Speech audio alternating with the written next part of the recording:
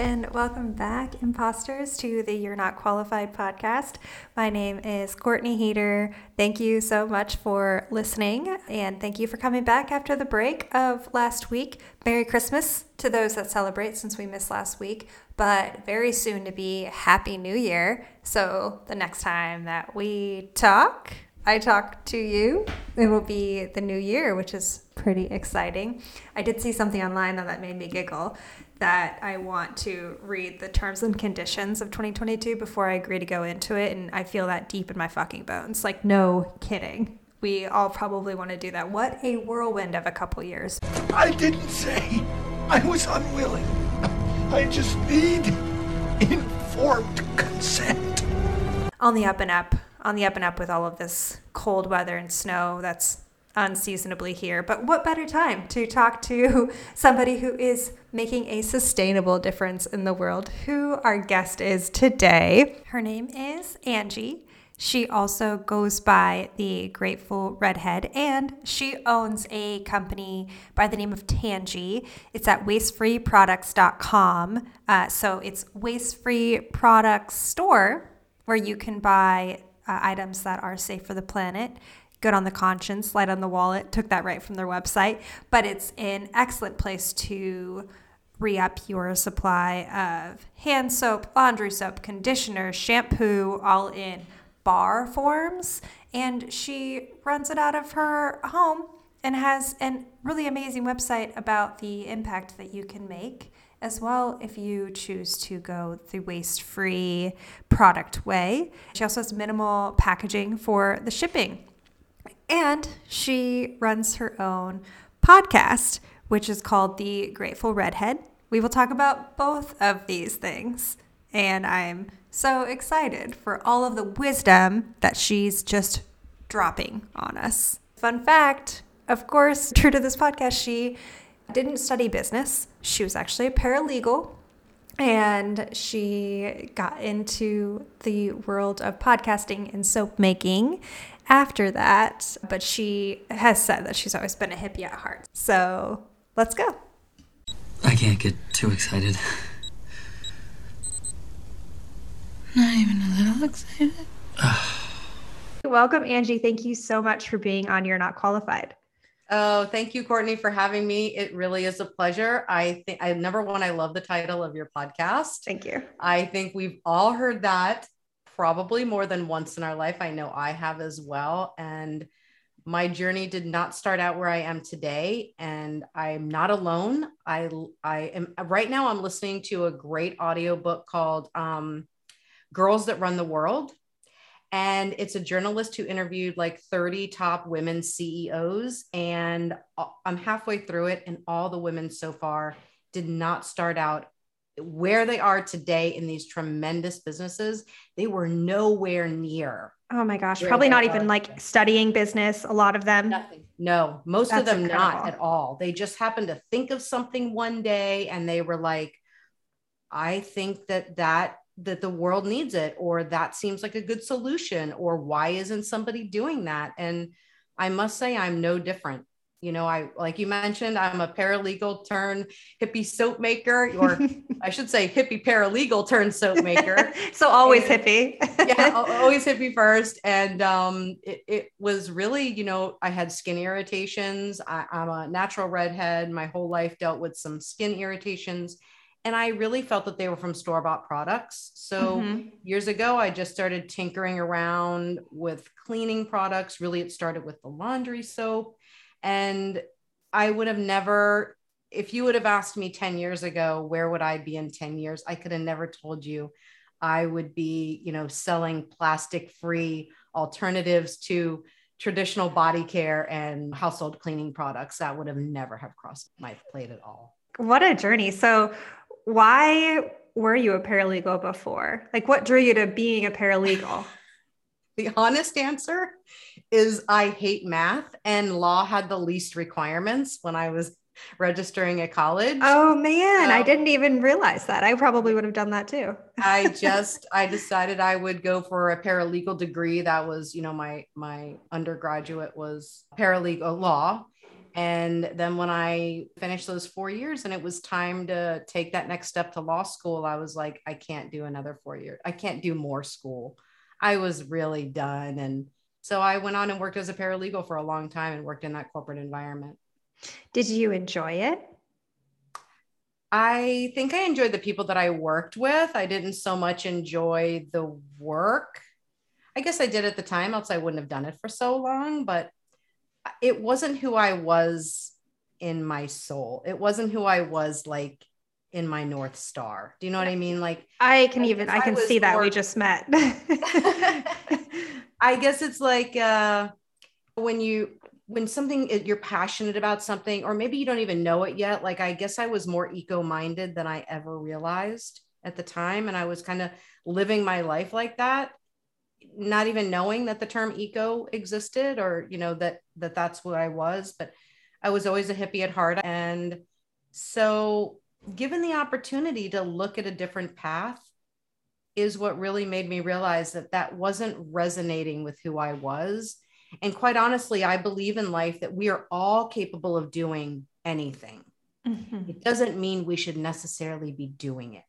Mm-hmm. So I was given the opportunity, I guess around 2010, to really say to myself, is this what I love? Is this where I want to keep going? And a few good conversations with the Small Business Development Center and with SCORE.org, which is a nonprofit volunteer organization to help business people make decisions.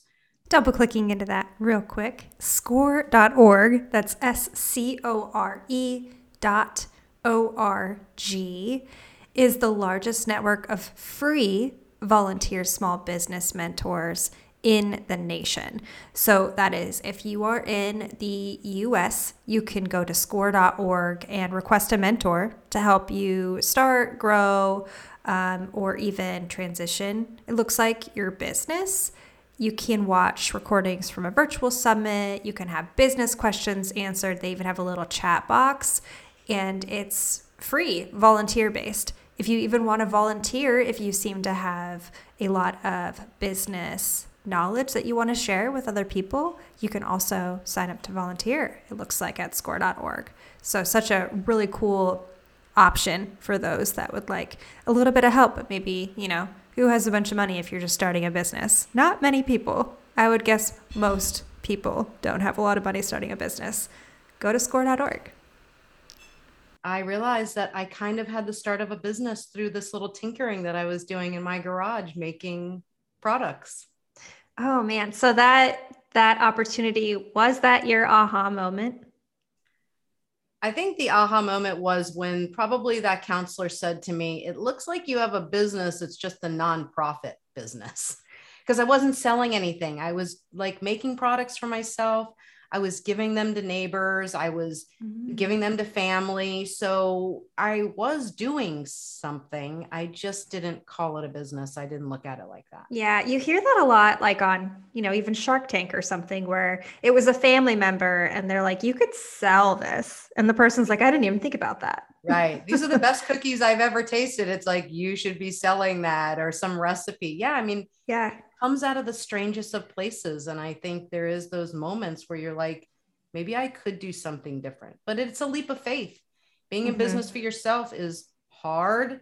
It's long hours. It's money. You know, I mean, you've got to have people supporting you to make the journey better, or it's going to be very difficult and probably not successful. I think there's a crazy stat that 90% of all businesses go out of business in the first 3 years or 5 years or something. Yeah, it's really high. Yeah. Yep. So like every IPO now is a unicorn, basically. Yeah, exactly. Yeah. So then the waste-free products was what the business was that came out of the tinkering in your garage.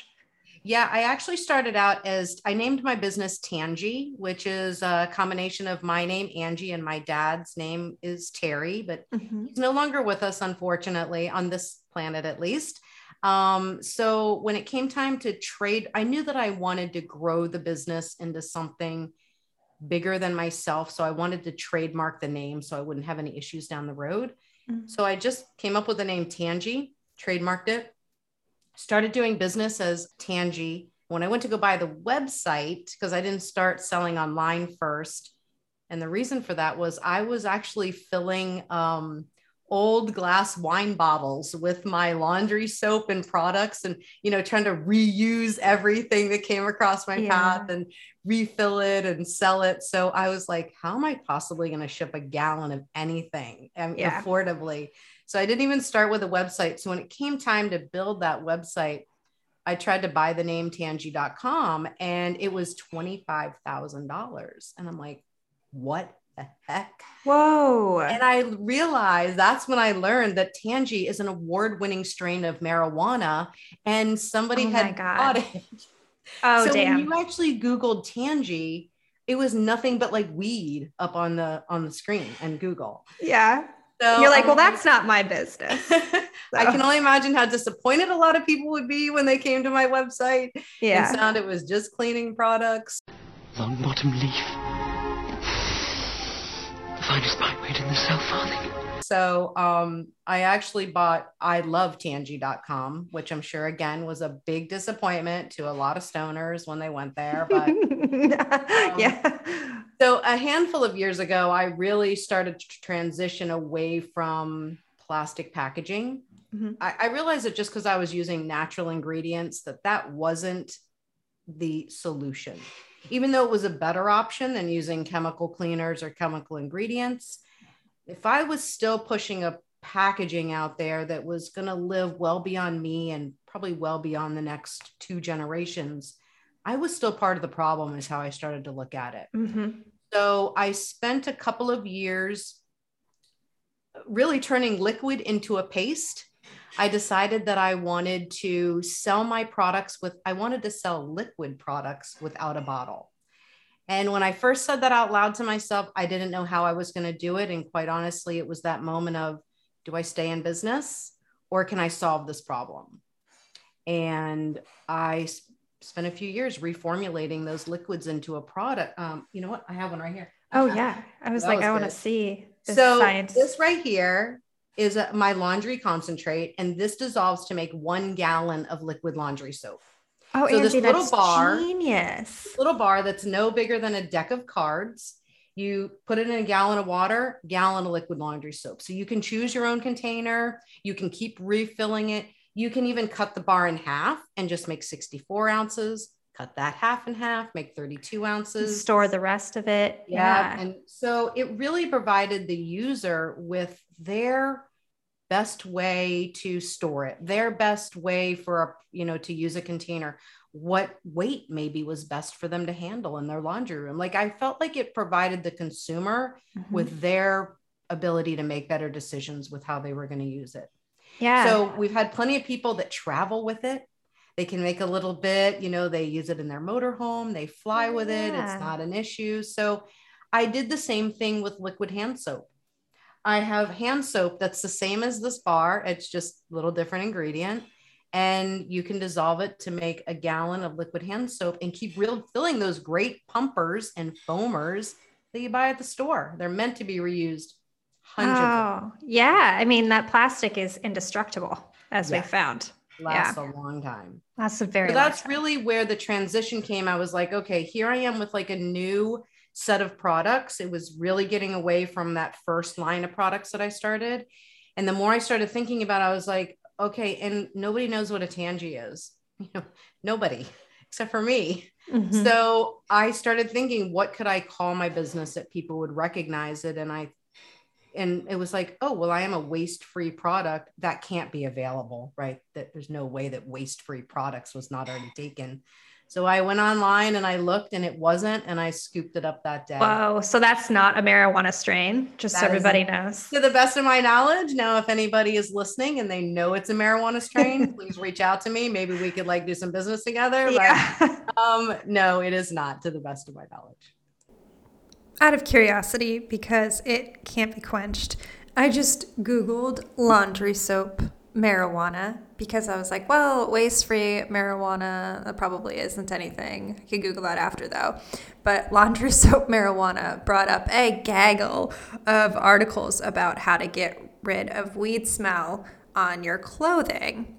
And then other articles, weed went through the laundry. My weed tastes like laundry soap, which is apparently a thing where it can be laced with laundry soap to make it weigh more. So watch out for that if you're buying some ditch weed like I used to do in Kansas and smoking that. But if you're at a place where you can get it sold in a shop recreationally, you won't have to worry about that. So I probably would recommend that if you have access to it, just to make sure you can avoid that. But what a wild world we're in. But if you need to know how to get rid of the smell of weed, anybody that's still listening and living at home with your parents, nudge, nudge, then you know where to find it.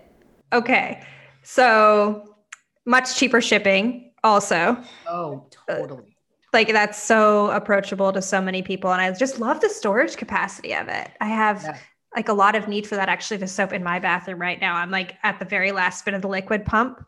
And I'm like, I don't want to go buy another one and another one, another one. So that's genius. Well, it's all about who you know, Courtney. So I'll be happy to hook you up. I feel like we had this interview at just the right time. Even if it's as simple as like a soap dispenser, the universe speaks in interesting ways. Speaks in volumes. Yes, it really does. It really does. So then after Waste Free Products, formerly known as Tangy, Grateful Redhead is your podcast. And I feel like it's kind of just maybe just what you call yourself to friends. Maybe you've had that nickname for a long time. So I'd love to know more about that. Okay. Being a redhead and being a super Grateful Dead fan, I've been to so many shows. I love the band so much that when it came time to do my podcast, I have this really great image of myself that was taken when I was at a Grateful Dead show in San Francisco. I've always loved the picture. So when my designer was saying to me, okay, we need to make like an image for your podcast, I'm like, I know the exact image. I was going to ask, is that the picture? Yeah, that's the picture on my podcast. And I was like, it's going to be the Grateful Redhead. Like there's just no way around it. And so we just went with it.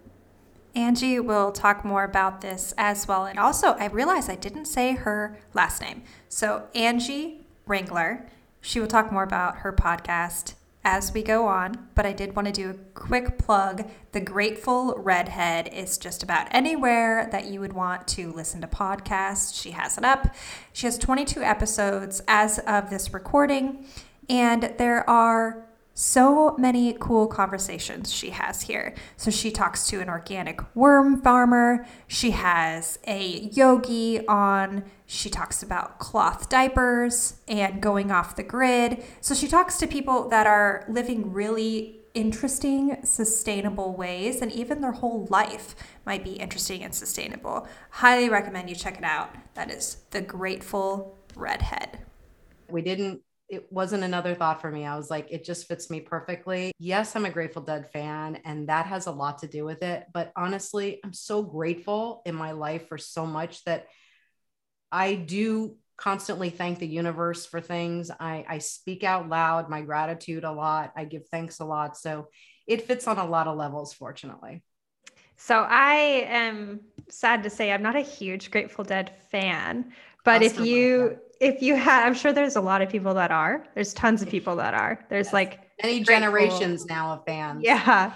The Grateful Dead lives on forever. They are not dead indeed, but they are undead.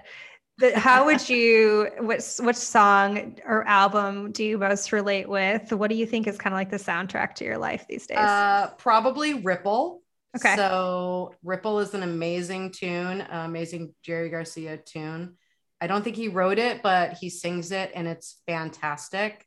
And I would probably say, that is what would be my first song. And then the second song would definitely be Terrapin Station.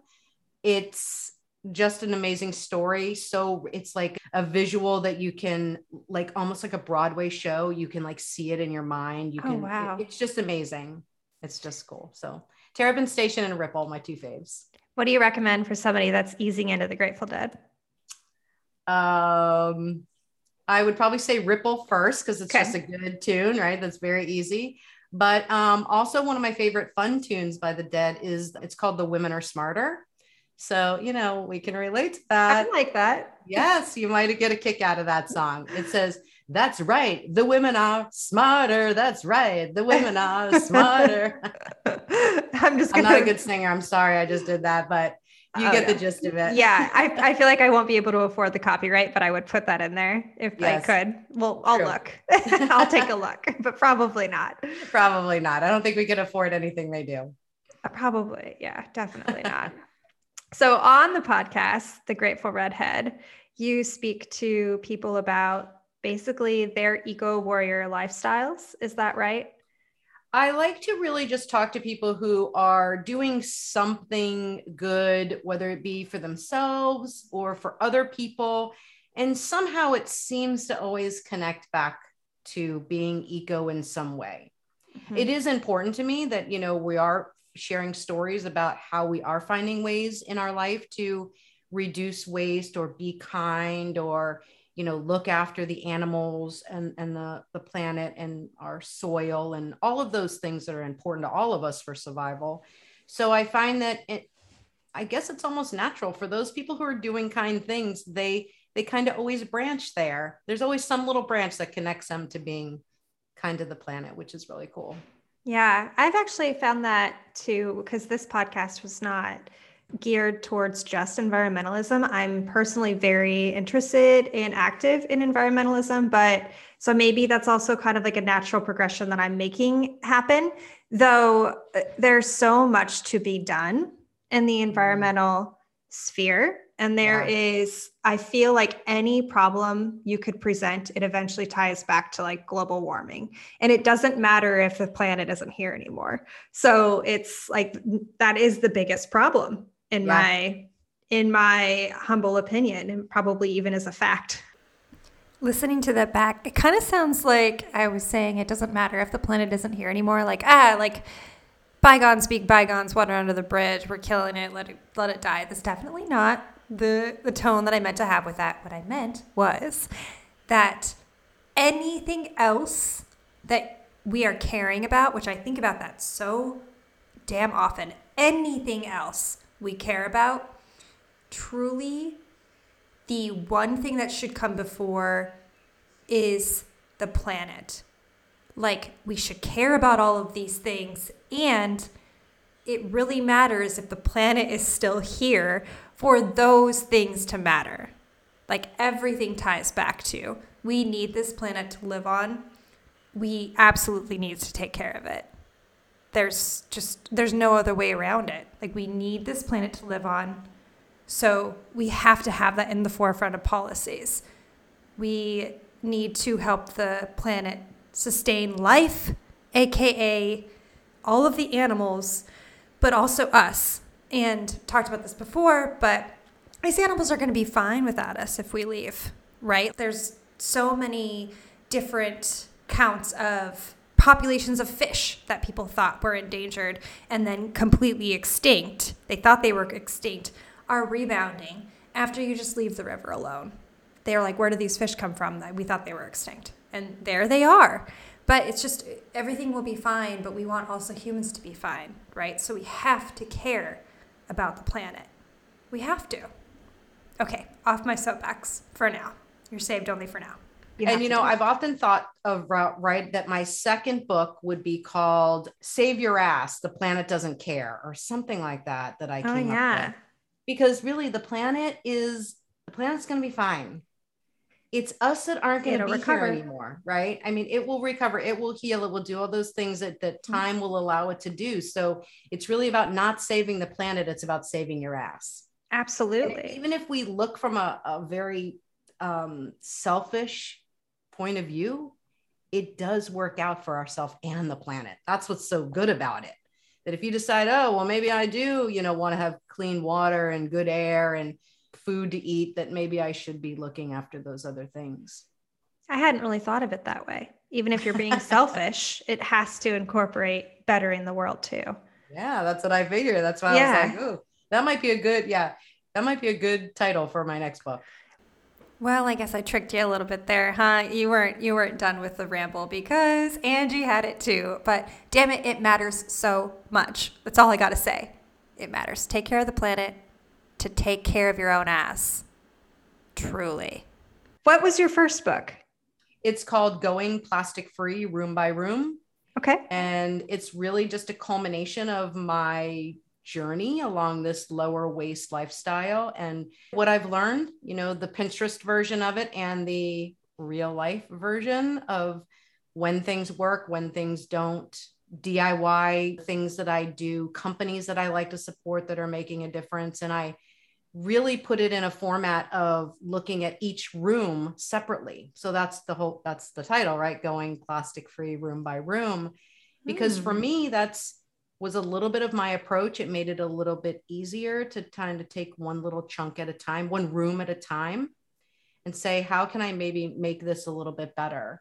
And I start out really with a lot of the reason behind why we should eliminate plastic, why it's important for not only the planet, it's really about our health and our wallet that comes first.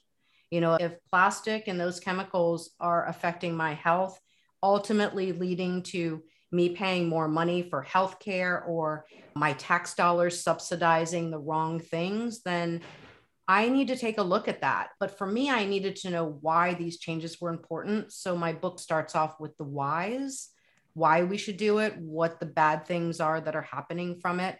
And then I just go into room by room, share my stories and my journey about what I learned. And then the end wraps up with a little checklist. And I hope that other people, when they read it, they can also go down and make a few changes that they can not only feel proud of, but that will also become new habits. Because it's about making those changes stick for the long term. Exactly. I love that holistic approach where you do present the why, because it's not directive. Like, you're not saying you should do this because it's the right thing to do. You're saying you should do this because it serves you in this way and it serves the planet in this way. And then the chunks is really interesting. I was actually just thinking about like cleaning the house and how it is easier room by room because it's not overwhelming. So it's like a really similar concept.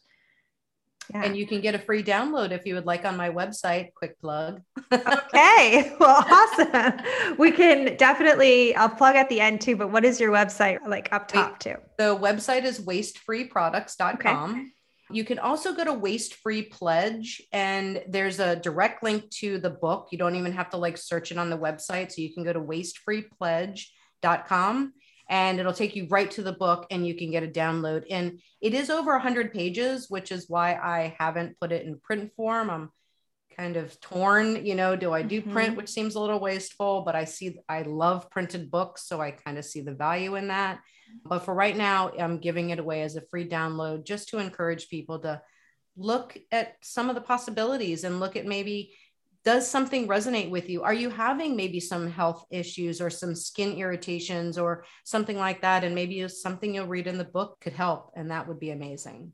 Yeah. And then pass it on to a friend. Yes, definitely. Definitely. Talk about it. Tell all your friends. Tell everybody. Yeah. And even if you do put it in paper, like that's an awesome way to just share it with a friend after you're done or give it to a library, something. Yep. Yeah. I do share a lot of books. And somebody gave me some good insight this past year. I've started reading more than I probably have read in my whole life in this past 2 years. But somebody gave me a good tip to write the one big thing that you learned in that book and write it in the back page of the book. Oh. So if you ever pick up the book again, or it's on your shelf and you're like, I remember that book, that was pretty good, but what did I really take out of that? There's that one thing that you took out of the book and you could just refer back to, which I thought was a really cool idea. I started doing that in my books. That is an awesome idea. I live in Seattle. It's probably all over the country, actually, but those little free libraries. Are you familiar? Yeah. Yes, I'm actually looking to start one in my own community, which is harder to do than I thought it would be. I thought like so many people would be on board, but we live in a homeowners association and there's a couple hoops I got to jump through, and hasn't happened yet, but I love the idea of those little free libraries. I downloaded some schematics to have one made because the guy down the street is amazing with woodworking. Oh. And I thought he's always collecting scrap wood around the area. And I'm like, that would be perfect. Yeah. Make it from reclaimed wood. And I didn't know you could make your own. For some reason, I thought you like sign up on a website and they like drive it to you or something, or ship it. You can buy them directly from, I think that's kind of the brand name is the Little Free Library. Little Free Library, yeah. But there are downloadable schematics and stuff on the web. and you can just download them, and then you can buy, I'm pretty sure you can still buy the little plaques from, so it'll say little free library and stuff. And then some money does get donated to them, because pretty sure they also run some projects, if I remember correctly. Oh, that's really cool. Yeah. There's a person down the street from me that uses it for, he calls it little free peep shows. And he does Peeps, the candy, like marshmallow candy, in like all throughout the season. So right now there's like a Charlie Brown Christmas just made out of Peeps. But it's like in a little free library house. And I was like, I wonder if this is like a copyright infringement for a little free library, but it's so fun. That is so creative. Do you know who does it, or is it like secretive? He has an Instagram that is called Little Free Peep Show. Okay. So he might have an identity. I've seen him. It's in like, not even in a creepy way, because this could come off weird, but like watching from the window as people walk by and look at it. And like, you could like wave, but that's the only interaction I've ever had with him. That's funny. I've never heard of it, but I'm definitely going to go check it out. I'm curious enough to go check out little, because it sounds pretty naughty when you said it. I was like, that seems pretty dirty, but I get it now. He has a big like neon blue sign that says live chicks. Or something like that. Yeah. I'm like, oh dear, he's really taking it, but it's really well, cute. They say sex sells, so I think he's onto something. Truly. Look, if it causes more people to read, more power to him. I am so sexually threatened right now. Yeah. And it gets people to stop and not look at their phone for a moment and like interact with something else. Yeah. That's good. Definitely. I know that you had a podcast episode about that recently too. Yes. Putting down the phone. Jeff Wozner was his name. And he had these suggestions at the end of the episode. And I actually still use one of his tips today. And it's totally transformed the way I use my phone in the evening. Oh. So he told me to put the phone on grayscale. I didn't even know what that meant. Mm-hmm. And he's like, it's a setting in the back end of your phone. So you take all the color out of your phone. So none of the apps or anything, nothing will have color. It'll look just black and white. So I tried it that night after I recorded that episode. And sure enough, I can have it go off at a certain time. I have it go off at 8:00 at night, and the grayscale doesn't go away until 8 the next morning. So pretty much, even though I can't look, it's right here, right? It's never too far. Yeah. Even when I at night don't want to be on my phone, but sometimes it's a habit and I'll pick it up and look. And sure enough, it's all in black and white. And I'm uninterested. Maybe for like a minute or less, I might look at it, but I'm like, oh, it's not appealing. I didn't realize. And that's what he shared in that episode, was the colors is what attracts us. It's the colors that also are making us have that like endorphin kind of rush about things. So it totally has transformed my usage at night.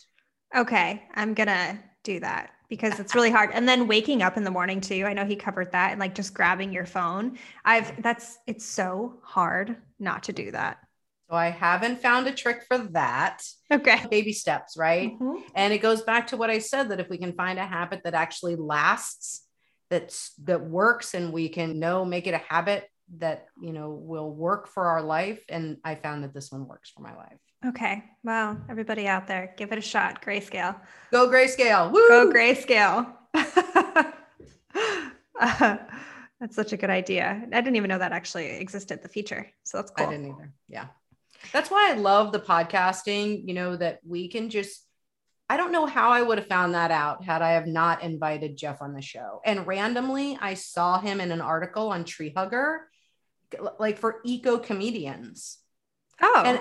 And I love that idea. I was like, oh, people who make fun of the earth, or, but they're very clever individuals. And I have I just interviewed my third comedian from that article because I loved what they were doing. I interviewed Christina Wong today. She was another comedian from that article. Oh my gosh. Yeah. That's amazing. How fun.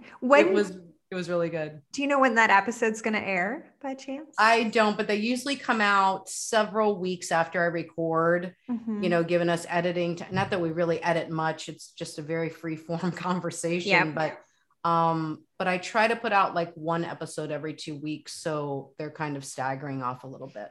Okay. Good to know. I'm excited about that one. I really enjoyed it. She was a good guest too. She's done a lot of, again, branching off from where she started as this performance artist and a comedian, and she's, an elective representative in, Koreatown. And she turns out she started this little, I call little, that was understating it, but where she got people together to sew free masks and give them out to all sorts of, I think they sewed for like 19 months or something. And she was so interesting to talk to. And here, all I was looking at her was from the perspective of this eco-comedian. And like most of us, we are so much more than what one person knows about you.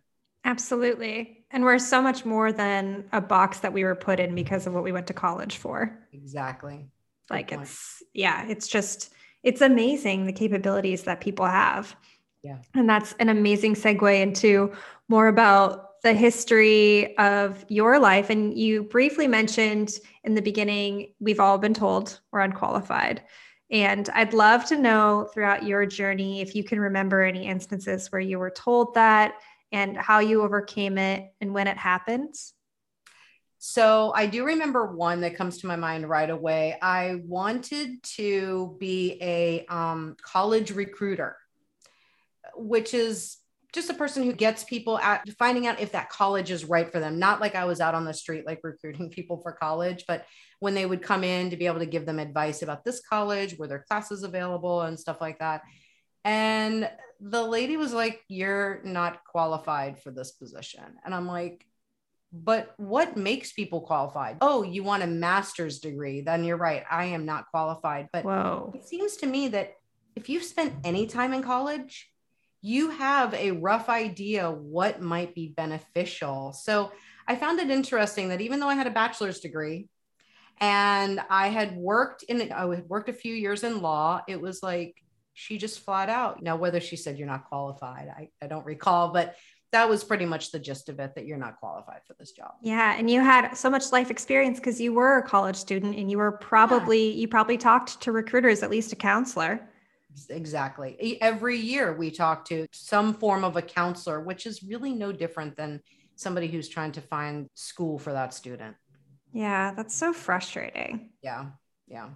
And then I would say the other job that comes to my mind that I said I am not qualified for was in my late teens when a friend of mine's family opened up a restaurant, and the parents were like recruiting all of her friends for like probably cheap labor. And I spent one day as a waitress and I realized I couldn't hack it. And it was breakfast. It was a breakfast diner. Mm-hmm.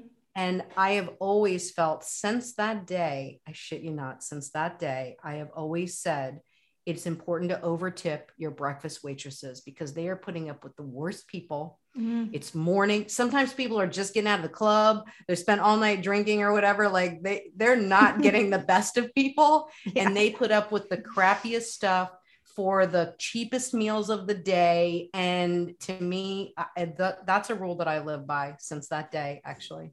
Yeah, I love that. That was my very first job. I was a waitress at a cafe that did primarily breakfast in a really small town in Kansas. So our primary clientele were farmers that didn't tip. Oh, man. They would drink, and the coffee was bottomless. So they would drink so much coffee that you have to refill, and they don't tip. Okay, so we absolutely all start somewhere. Mine was a tiny little cafe in Marquette, Kansas, that was run by a British woman who was actually awesome. Now I really admire her, but at the moment she had a bit of a temper when I was working for her. And one thing that the job really taught me was how to do a job well. I say that because I once left from my shift to a day off. The next day was my day off, and lo and behold, I didn't mop the floor right. And who was to call me to let me know I didn't mop the floor right and demand I come back in to mop the floor right? But my boss. So she calls, she's like, "Look, you got to do this right. I'm going to have you come back in and do it now." It's like, the ass crack of dawn because it's a cafe in the middle of a farming town, and the farmers get up really early So I did. I went and I mopped the floor correctly. And now, you know what? I obviously have not forgotten it. And I'm 33 years old. And I was 15, something like that, 14. So they really do. They treat you sometimes shitty because you're cheap labor, but you learn a lot in the process. You really do. A lot about yourself, and it builds strong character. Put some hair on my chest. Oh, that's so frustrating. And now that we know more, Yeah. that we're connected to all sorts of information, and we realize that most people in that industry are living off of the tips. So, Absolutely. it's only right for us to support them in the best way. Yeah. So over tipping is how I do it. Good. Me too. I'm like the 25%er usually. At least, especially traveling in like the Midwest and the South. A lot of them, their hourly wage is like $2.17 or something insane. So it's very much so living off of the tips, as you said. They have the rest of the taxes. Let me share an interesting, I'm probably not going to get the story right, but this just happened. I just learned this a couple weeks ago when a friend of mine opened up a nail salon. So I wanted to go to her and support her, and I got a manicure. So at the end, I said to her, well, I gave her my card to, pay for the services. And then I said to her, can I pay you your tip in cash? And she's like, I don't accept tips. I'm like, why not? Like, that's the weirdest thing. She goes, well, tipping goes back to the days of slavery. And I'm like, oh, what? I had no idea. And she proceeded to tell me this history of tipping, to where it was like, there is something that relates tipping back to the days of slavery, and how it was up to the people to do an excellent job to get the full pay of what they actually deserved for the job. And that's where tipping came from. Just to make sure we got this right, I did tell Angie that I was going to Google this afterwards and put in what I found just to confirm the history of tipping, as she's saying. And from Politico.com, that's Politico.com, I did find a little bit of a history here. So I'm just going to read it verbatim again, saying it's from Politico.com. So you might not think of tipping as a legacy of slavery, but it is a far more racialized history than most Americans realized. Tipping originated in feudal Europe and was imported back to the United States by American travelers eager to seem sophisticated. And then the practice spread throughout the country after the Civil War as U.S. employers, largely in the hospitality sector, which tipping is still largely in, that was my words, looked for ways to avoid paying formerly enslaved workers. And one of the most notorious examples comes from the Pullman Company. They hired newly freed African-American men as porters, and then rather than paying them a real wage, they provided the black porters with just a meager pittance, which forced them to rely on the tips from their white clientele for most of their pay. So tipping further entrenched a unique and often racialized class structure in service jobs, and that is where I believe this woman that Angie is talking about gets that. And I had absolutely no clue. I encourage you to go and look more up about it, which I'm going to do because it's fascinating and a piece of history that we should definitely not forget, but also maybe a reason to pay people living wages, perhaps. And she even had this little sign, which I didn't see. It was even right next to me while I had the manicure, but it was a little sign in a frame that said, I do not accept tips. My job is to make you feel good, or something like that, whatever it said. But I never knew that.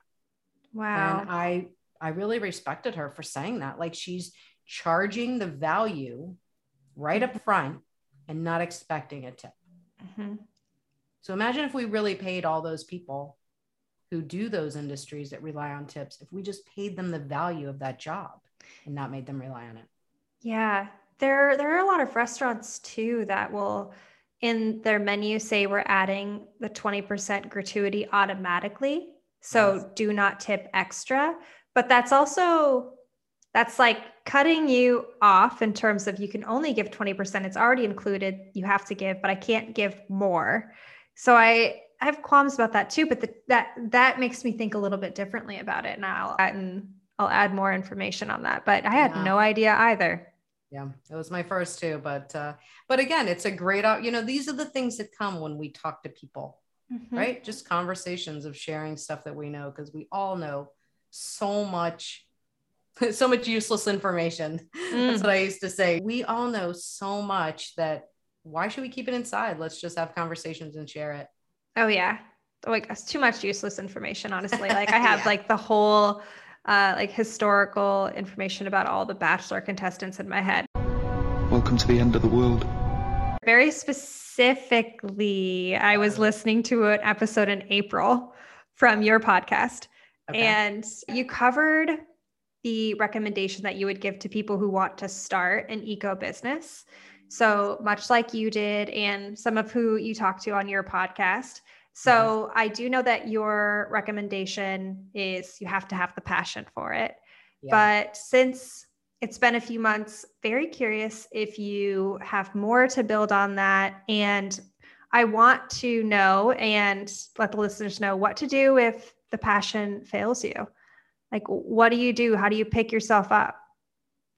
Well, I guess if the passion fails you, then maybe you don't have enough passion to keep pulling it forward. So then you have to address, right? Is this what I'm really passionate about? Or did I learn somewhere that this could be a good job? Or did I learn somewhere that this would be a good avenue or product or service or something, and I wanted to jump on that train? So maybe that's a moment to, reflect on why you feel you got that passion. In that episode, though, it was about making sure that you cover those bases, and passion is the first one. And to follow up on those things that are just as important to me is you've got to have all your bail money in order, right? That's one of the first things that I learned. I don't know if I shared that in that episode, but one of the first things that I learned when I was in law school, paralegal school, was you have to get your bail money in order whenever you're doing anything. And the bail is BAIL. So it's your banker, your accountant, your insurance person, and your lawyer. You're going to need all four of those people when you go into business. So you might as well know them ahead of time when things are good, instead of having your back up against the wall and trying to find one that you can work well with, or that resonates with you, or that you get along with when shit has gone bad. What they taught us was to interview 3 people. So pick 3 bankers, interview them, because the first one you talk to, you're not going to have any idea what to ask them, because you're going in blind on a subject you don't know about. By the second interview, you've got some ideas of questions. By the third, you're probably leading that conversation, because now you know what you need.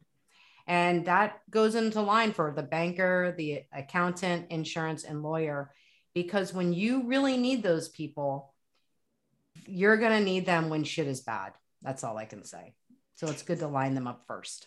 Is it as simple as Googling like local lawyers that So when you're looking at a lawyer, I always tell people, call the bar association in your state. So for us, it's the Florida Bar Association. Call them, get a recommendation for the type of lawyer that you need. You tell them what your problem is, and they can tell you what kind of lawyer you need. I want you to be my lawyer. I'm a good enough lawyer to know you need a better lawyer than me. But when they refer somebody, they're at least going to refer you to a lawyer that's in good standing, right? That all of his stuff is in order, that his license is good, and he still holds a valid law license. And they used to, I don't know if they still do, but you also used to get a discount. I think it was up to 25% off if you were referred through the bar association. I don't know if all states do that, but couldn't hurt to try to get that discount and get that referral directly from where they have to be accountable. Yeah, that's definitely a good tidbit. And then which one of those is the most important to get right? Out of the bail money? Definitely my accountant. You need to know what's happening with the money. Got to know what's happening with the money, because, look, we can say it's not all about the money, that it's about the passion or saving the planet or the animals or kindness to people or whatever. But honestly, money makes the world go round. And when you've got enough money to keep growing your business, then when you become more profitable, we have more money to give to those organizations that we want to support. We have money to be able to fund these things that we feel are important for us that usually are able to prop up other people. So it does take money. And if you're not knowing what the cash flow is, or you don't have somebody helping you stay in line with the rules and the laws, then eventually it's going to come back to bite you. Absolutely. Yeah. For waste-free products, do you have employees or is it just you? I have contractors. I don't really have any employees on my books. I do use contractors. I would love to be able to have some employees, but I'm not quite at that growth stage yet to be able to take somebody on and offer them really the benefits that they deserve, health insurance. I do usually do paid time off, even with my contractors. I'll still pay them for That's generous. time off that we have. And I love to do yearly bonuses and education. I always tell them, look, if you find something that would benefit you in order to perform better in your duties, let me know about a webinar, let me know about a class, and I'll pay for it. Yeah. And the reason you can do that is because you have a great accountant. That's right. I got a better bookkeeper now. I got a good accountant and I got a really good bookkeeper too. She keeps me on track every month.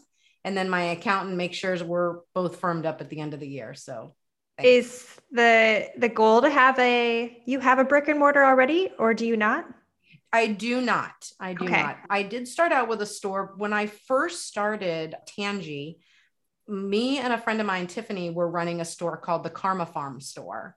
And it was a brick and mortar. It was a fun time that we had. We sold all sorts of eco-friendly items that replaced daily living. So it was like that replaced daily living items, I should say, not replaced daily living, but they were like bamboo sheets, electric bikes, composters, things that typically were recycled plastic toothbrushes, dolls that were made from recycled, materials, and just things that were more eco-minded, but yet people use them regularly.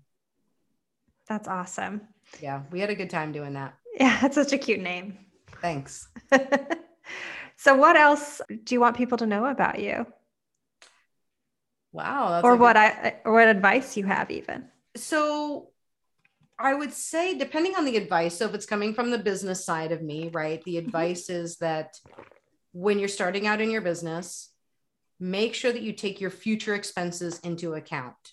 So the example for that I can share with you is that when I first started, I was making all these products with my own two hands in my little laboratory in the garage that we set up. And I never took into account then what the actual cost would be for me to pay somebody to do the shipping, pay for me to warehouse things, actually having liability insurance to have my product in a chain store. Like those are, if your plans are to grow your business bigger than a hobby, those are things you have to take into consideration early on. And I know that people told me that, and I didn't heed that advice. And I wish that I did, because it's harder to start working in those costs later on when your customers are already accustomed to paying obviously that lower price because I didn't work those fees in.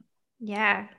So coming from a personal perspective, I like to really share 3 tips for people to make that move into going more low waste without costing any money. And I always will say, buy bars over bottles. Any chance you get, buy a bar product instead of something that comes in a bottle when given the opportunity.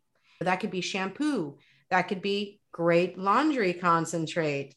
It can be a number of things that are now made in bars. Even lotion is made in bars now, as opposed to a very traditional big pump bottle.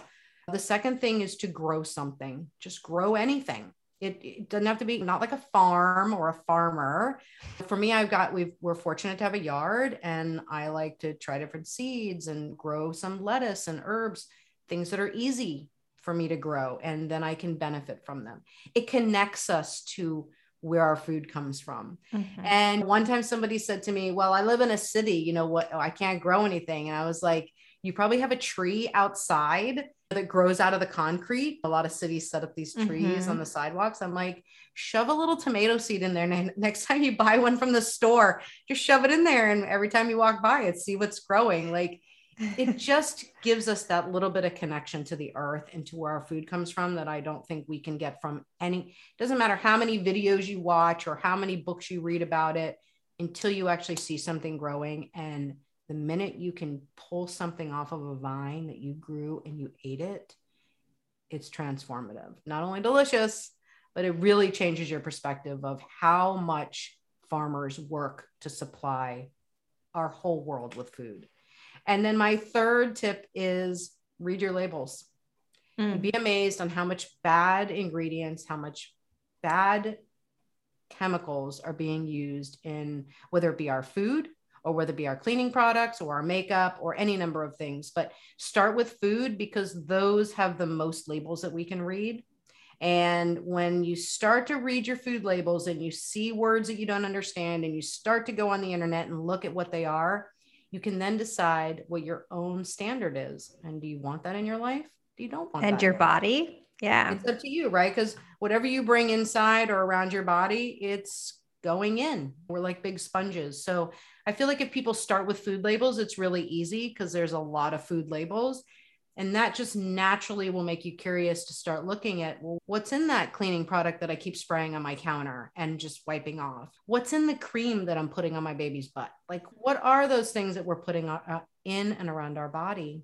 And start making those decisions for yourself. And those don't cost you anything. Exactly. Yeah. And the food, the farming, you can share your harvest with other people. And that's such a cool feeling. Yeah, really cool. Really it's so cool. I thought the advice of just randomly planting a tomato plant in a tree well was so damn cute. And if anybody does that, please let me know. But I also wanted to plug that if you live in a city and you do not have a yard, or you have a very small yard and you don't think that it's going to be bountiful enough for a garden, there are garden plots that you can rent in a lot of cities. Granted, in a city like Seattle, where there's a lot of people that are very interested in urban farming, like I have neighbor chickens, a few streets away, but I love them and I visit them. Neighbor ducks too, visit them too. They're so cute. But they have these plots that are, as I was saying, in Seattle, sometimes not available right away. There is a wait list for those, I think for a few seasons at least, but put yourself on the wait list.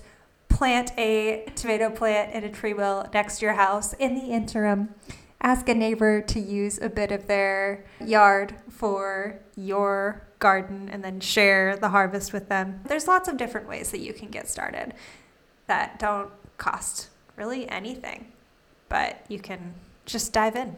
Where can people find you in all of your mediums? So definitely on social at Waste Free Products are all of our social handles on Instagram, YouTube, and wastefreeproducts.com for all of our line of products, which is a huge array of cleaning products and body products, all natural, no plastic, mostly refillable and reusable.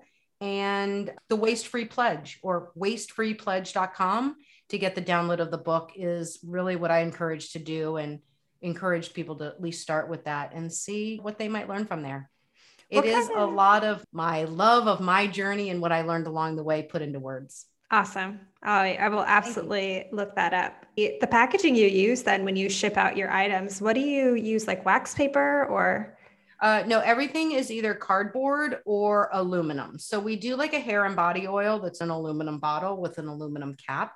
I learned a while back that the two most incentivized packaging, and I say incentivized, meaning that recyclers are incentivized to make sure that goes somewhere properly to get recycled and get reused, is cardboard and aluminum.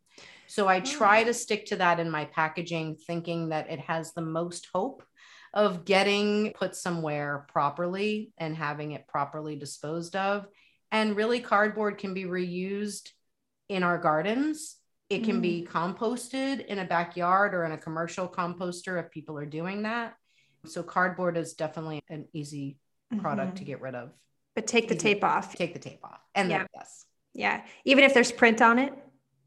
Even if there's print on it. And we do use, the boxes are printed, but they're printed with a soy ink. Okay. So yes, even if they're printed, they can be put into compost and stuff. That's awesome to know. I feel bad about the boxes when they come, like for really any delivery, and it's I don't really know what to do with this. I don't garden. After your conversation, I think I will in the spring now, but like at least give it a shot. It's one of those that I don't want to mess it up because I've never really done it before without parents' supervision. I did when I was a kid, but I should just take my own advice and do it even though I'm not. Fails. Yeah. Gardening is all about the fails and going right back to it. And there is that saying, right? Fail a lot because you just learn every time, right? You just keep learning, you get back up, you fail, you get back up. You've learned from that and you'll do better the next time. Yeah. And you might know other people who do a lot of gardening or have yards, but that cardboard can be laid out and it's actually better weed barrier than that weed barrier stuff that a lot of people put down before they put mulch and stuff. Oh. The cardboard's got something like more acid or something in it when it starts to break down, and it actually keeps more of the weeds at bay and stuff. That's what we do whenever we need to, put some more mulch down or, weed out stuff. We'll just shove some of those cardboards in our garden. That's awesome. And we always have a ton of it, all of us. I know. So just cut it up and put it in there. They usually have those little half smiley face things on them. Oh my gosh. Yeah. The company that shall not be named on this podcast. That's right. But I live in Seattle, so it's everywhere. Yes, everywhere. They are everywhere for sure. All over the country. Yeah. All over the world. As long as we're finding better ways to do it and we're all learning to shop a little bit smarter, we're on the right path. Number one, we're sharing this information. I mean, 10 years ago, we wouldn't have even talked about this. Yeah. So today we're talking about it and we're sharing the information, which again is super cool. It is super cool. It might just be what saves everything, but then again, saves us. The world's going to be fine. That's right. Right. Yeah. It's going to be planet, fine. save your own ass. Yeah. I love the title. You should do it. Well, we are just about at time. I really, really appreciate you coming on. Thank you so much for your time and all the insight. Of course, we'll link all of your information in the show notes so everybody can go and shop. Look, people are always looking to start out the new year with some new changes, some, positive changes in their life, and going plastic free and waste free and chemical free in your life is much easier than going to the gym. So go to wastefreeproducts.com instead. I don't go to the gym. I'm just naturally like this. Well, imposters, you've made it once again to the end of another episode. We all want to live more fruitful lives. Well, most of us, if we're not serial killers, but they're fruitful, just has a different definition, maybe. But it's just, we all want to live better lives. We all want to live cleaner. We want to help things thrive. We want to live in a beautiful environment. And living a plastic-free and as waste-free life as possible is just another way to do that. So like we said, I'll have all of her information in the show notes. I'm actually going to order some hand soap immediately after this recording because I am now out. I do have one bar soap, but that's for the kitchen. So I need to have bar soap in the bathroom as well, or a soap that turns to liquid, a bar to a liquid, which is just so cool. And Angie did it. Thank you again so much for listening. Remember all of the things that you learned in this episode. Have your BAIL ready. That's BAIL acronym. When you want to start a business, have it all lined up. When you're laying that out, do not forget all of the quote unquote hidden costs that come with it, like she talked about. So everything that you're going to need for the manufacturing part, all of the money that you might need for the packaging part and all of that. So don't sell yourself short. And of course, an accountant will help you with that. This episode is running a little bit long, so I'm going to cut this outro a little bit short because there's just so many good nuggets in there with Angie that I really wanted you to be a part of. But of course, I will not leave you empty-handed. Here is the trivia. So all of this plastic talk, I feel like it comes up in just about every episode. And I'm like, okay, so when did this amazing / really destructive substance come into our lives? And plastic, believe it or not, did not have nefarious origins. It was just meant to be another useful product. And it was invented in 1907 by a Belgian chemist and clever marketer, Leo Baekeland. Baikeland. Not sure how to say that. So he pioneered the first fully synthetic plastic in 1907. So it's not been around for that long, which is insane to think about because it's having one hell of a devastating effect on our environment and basically everything that lives in it. So we all have a little bit of plastic in our bodies. We can't escape it. It's just how it is, you know? So where can you find me? My name is Courtney Heater again, and I am at You'reNotQualifiedPodcast.com, on TikTok at YNQPod, on Instagram at YNQPod, and I also can be reached by Gmail if email is your preferred way of communication, you grandma, and that is ynqpod@gmail.com.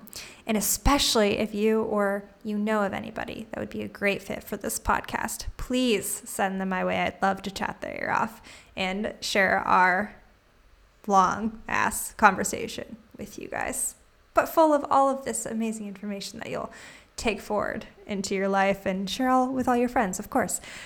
Okay, well, good day. Thank you so much for listening, and I will talk to you next time. Bye.